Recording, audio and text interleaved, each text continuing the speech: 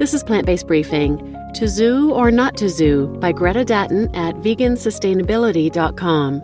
And I'm Marian Erickson, and this is the curated content plant-based podcast where I narrate articles on plant-based, compassionate, eco-friendly living with permission in about 10 minutes or less every weekday. And today's article is from Vegan Sustainability Magazine. It's a free online quarterly magazine for vegans and non-vegans worldwide who are interested in the environment and sustainability. So now let's get to today's plant-based briefing. To Zoo or Not to Zoo by Greta Datton at vegansustainability.com. Internationally, news of the Non-Human Rights Project case has been circulating. Non-Human Rights Project has been working to secure the release of Happy the elephant, an Asian elephant born in 1971 who has been isolated in an extremely small enclosure for decades at the Bronx Zoo. The case could potentially have far-reaching implications as it could result in certain non-human animal species gaining legal personhood. Born Free has also recently launched a campaign to ban the keeping of elephants in all zoos, as elephants are highly intelligent, emotive, and social creatures who typically would enjoy vast habitats in the wild. There has arguably never been a better time to talk about the future of zoos. There are typically two main assertions which most arguments for the continued existence of zoos fall under. The first argument is that zoos help members of the public, particularly children, to develop empathy for animals and therefore are worthwhile educational and empathy-building institutions. The second argument is that zoos contribute to conservation efforts by breeding threatened and endangered species and therefore are important ecological and conservational institutions. This article will briefly consider each of these lines of argument. Zoos as educational and empathy-building institutions. The argument typically goes that zoos help children connect with animals and learn about the natural world. It follows then that zoos are essential to fostering empathy between children and animals, and losing them would result in subsequent generations growing up without the same connection to nature. Although this article is too brief to fully explore this argument, one cannot help but question the quantitative information which these claims are based on. How does one quantify and measure the empathy which a child feels for animals before and after visiting the zoo? Is a survey done directly after a zoo visit, or are the individuals surveyed regularly for a decade after their zoo visit to determine its impact? Surely, if this is the argument which is used to justify keeping millions of animals in captivity, it should be supported by extensive, rigorously reviewed, and unbiased quantitative data. In reality, the data does not exist.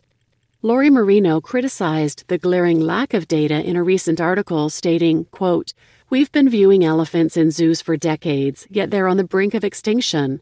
In fact, a mass extinction event is underway despite the fact that hundreds of millions of people have visited zoos and aquariums. The model just doesn't work," unquote. The very concept of developing empathy for animals via zoo visits is arguably inherently flawed. As far as I'm aware, there are no studies which link a frequency of zoo visits to, say, adopting a plant-based diet, or on the other end of the spectrum, committing animal abuse offenses. In fact, I'm not aware of a single zoo which offers solely plant-based foods. Zoos arguably are teaching children to objectify different animal species in different ways. They send the message that exotic animal species can be kept in captivity to provide entertainment for humans, while other animal species can be consumed as food. Also, the keeping of animals in captivity, not to mention forced breeding of animals, is inherently speciesist. Animals held in captivity in zoos are in enclosures which are significantly smaller and less dynamic than the environments they would enjoy in the wild. Oftentimes, these enclosures ensure that zoo guests can see the animals as much as possible, thus compromising the animal's privacy. Animals who, in the wild, may never see a human being are virtually unable to escape being watched and yelled at by hundreds of zoogoers every day. Respect for the animal's dignity is comprised, and he or she becomes little more than a prop used to entertain and generate revenue. Zoos as a tool for conservation efforts. When arguing in defense of zoos as a tool for conservation, the fact that zoos breed threatened and endangered species is often cited. What is often less cited is the fact that baby animals generate significant amounts of revenue for zoos, and husbandry is therefore a focus for many zoos. Zoos around the world, in fact, are so focused on breeding their animals that it is a common problem for zoos to have a surplus of animals. These surplus animals are sometimes placed in other zoos. However, this is not always possible. Instead, according to Kleinman, Thompson, and Baer, in their book Wild Mammals in Captivity: Principles and Techniques for Zoo Management, selling animals to dealers is a common practice, and there have been many publicized cases of zoo animals ending up at animal auctions, roadside zoos, and other substandard facilities. Essentially, these animals are sold to private zoos, circuses, and petting zoos, not quite the coordinated conservation effort that zoos claim to be undertaking. What are other options for zoos with a surplus? Another popular option is warehousing surplus animals at the zoo. As the term suggests, warehousing implies that the areas in which animals are maintained are less than optimal. From Kleinman, Thompson, and Baer. The final option for zoos? Culling. The culling of surplus animals is controversial yet still commonplace in the industry, and as Kleinman, Thompson, and Baer write, killing healthy animals because they're not needed for breeding or exhibition is argued by some as logical and responsible management to conserve resources for other animals and/or to prevent animals from being transferred into situations that may compromise their welfare.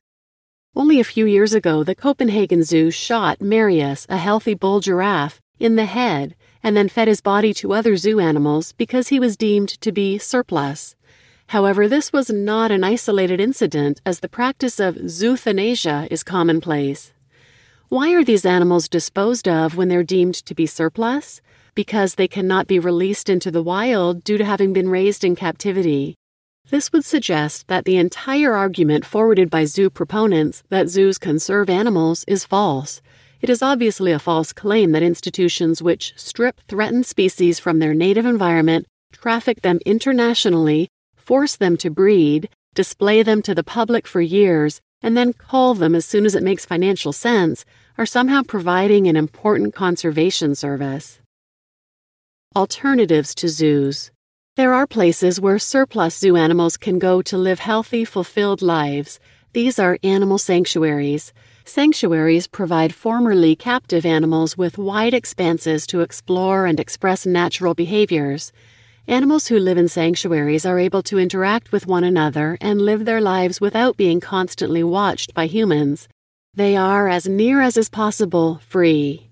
Those who want to see animals from around the world and who want to develop their child's connection to nature can visit sanctuaries, animal rescues, and nature reserves.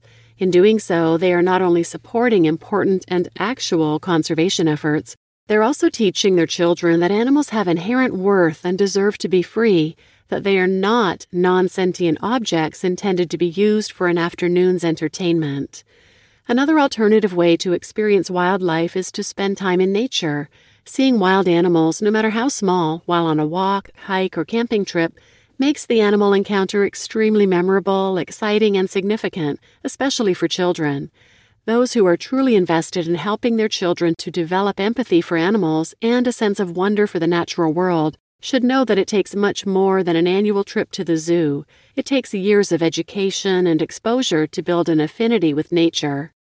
If we as a society want to encourage a connection with nature in the next generation, we should focus on expanding outdoor education efforts, including resourcing class trips and outdoor education specialists. Not to zoo.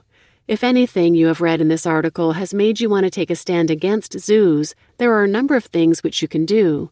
Aside from refusing to patronize zoos, you can educate yourself, your friends, and family about the reality of zoos and how they compromise animal welfare to generate profit from visitors. You can also support NGOs which advocate against animal captivity, such as Freedom for Animals, Born Free, and the National Human Rights Project, or NGOs which support animal conservation efforts, such as Wild Aid or World Wildlife Federation. If you remain unconvinced, you're welcome to try seeking out the data which supports claims made by zoo proponents.